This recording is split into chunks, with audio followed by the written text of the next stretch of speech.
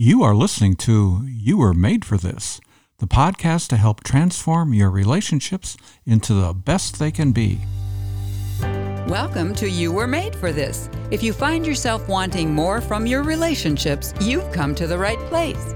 Here you'll discover practical principles you can use to experience the life-giving relationships you were made for. And now here's your host, John Sertalik.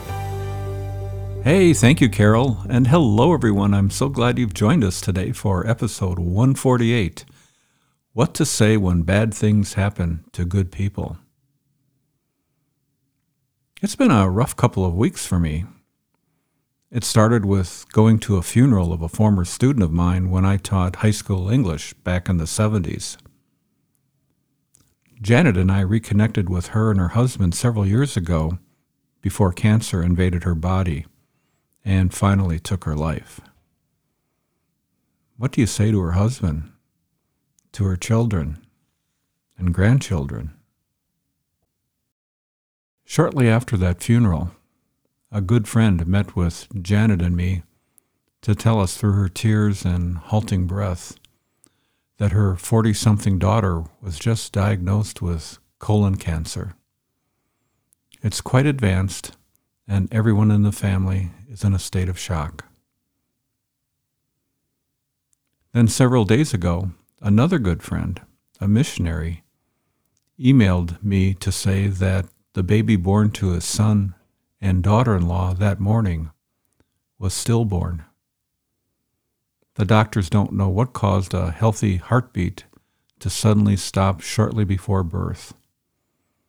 It was to be our friend's first grandchild. The entire extended family is devastated. What do you say to people in situations like this? I came across a helpful blog post several years ago by Tim Piles, who is the preaching minister at the Broken Arrow Church of Christ in suburban Tulsa, Oklahoma. In his blog post, he shares 5 things not to say in situations like the ones I just described. I'll share excerpts from his post that I hope you will find useful. The first example of what not to say is, everything happens for a reason. The author writes, "No, it doesn't. Not even close." This is one of those statements that is almost in the Bible. Though it may sound like an affirmation of unqualified faith in a sovereign God, in actuality it slanderously accuses God of cruelty and injustice and impugns his divine will.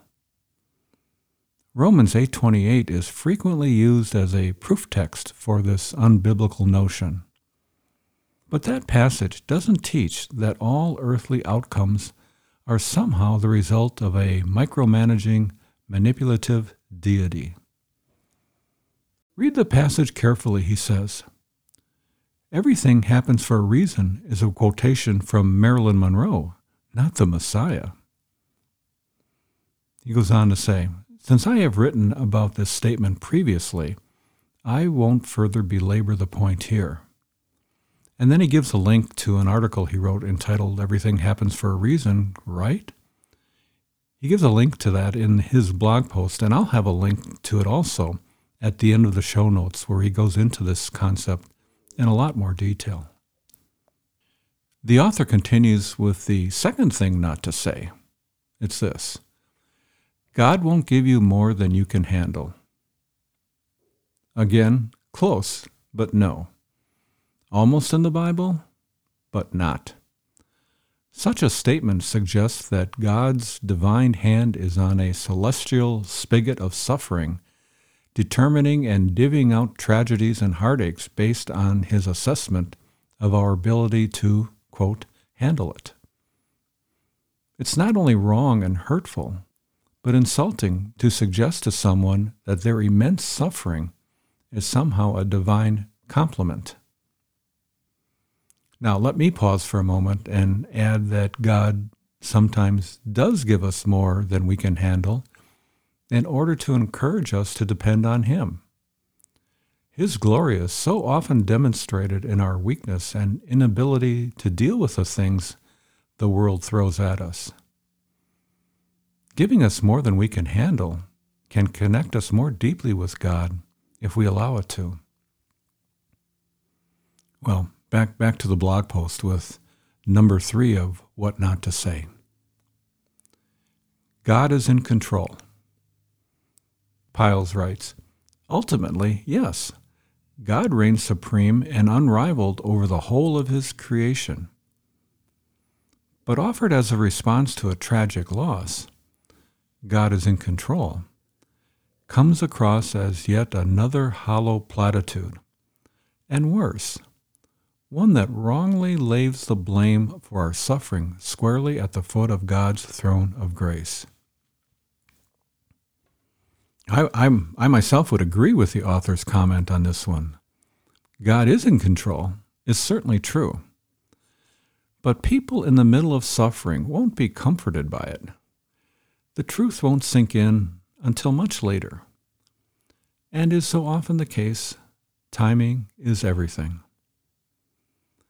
Much of the pain and suffering we experience is because we live in a fallen world outside the garden. We tend to forget that. Well, moving on, Tim Piles shares the next phrase not to say to hurting people. God has a plan. Yes, He does, but the death of their child was not part of it. Now to this, I would add remarks like God has a plan often comes off as our effort to defend God and what He does in the affairs of mankind. God doesn't need us to defend Him. God has a plan as a statement that's prone to distance us from hurting people. Finally, the last of the what not to say is this. One day you'll understand why. One day you'll know the reason. No, they won't. The author of this blog post does not leave us hanging with what not to say. Here is what he says are helpful things we can and should say or do. If this is a person who you know and love, tell them how much they mean to you and how much your heart aches with them and for them. Tell them how much you loved their child and how much you miss them. Tell them, I can't imagine the pain, the hurt, the sense of loss, and the anger you are feeling. Grief is a journey and a process. It's not an event. Patiently love them and consistently demonstrate the spirit of Christ Jesus. When the time is right, assure them that God loves them too. Remind them that they can speak openly and honestly to God about what they are feeling. Hopefully in time, they will come to see how God can bring light even out of the darkest of nights and out of our brokenness. He can bring blessing. He's not the cause, but rather the Redeemer of our suffering. So, what does all of this mean for you, for me? I like how the author concludes his remarks. He says the following: Our presence and our actions of kindness and compassion should always precede our words and completely substitute for them if necessary. Show compassion, extend kindness, demonstrate humility, deal with them gently, and be patient with them. And he gets that all from Colossians 3:12.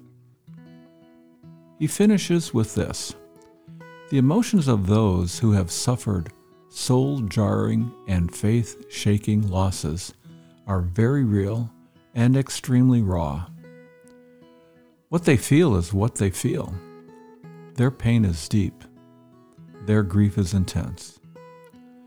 To attempt to get them to deny their emotions, to suppress their feelings, or to feel guilty about their anger will be completely unhelpful and counterproductive, and will almost certainly ensure that you will not be welcomed to walk beside them throughout their long journey of grief. Interesting. Well, here's the main takeaway that I hope you remember from today's episode. It's very brief, and it's this. Be careful of what not to say when bad things happen to good people.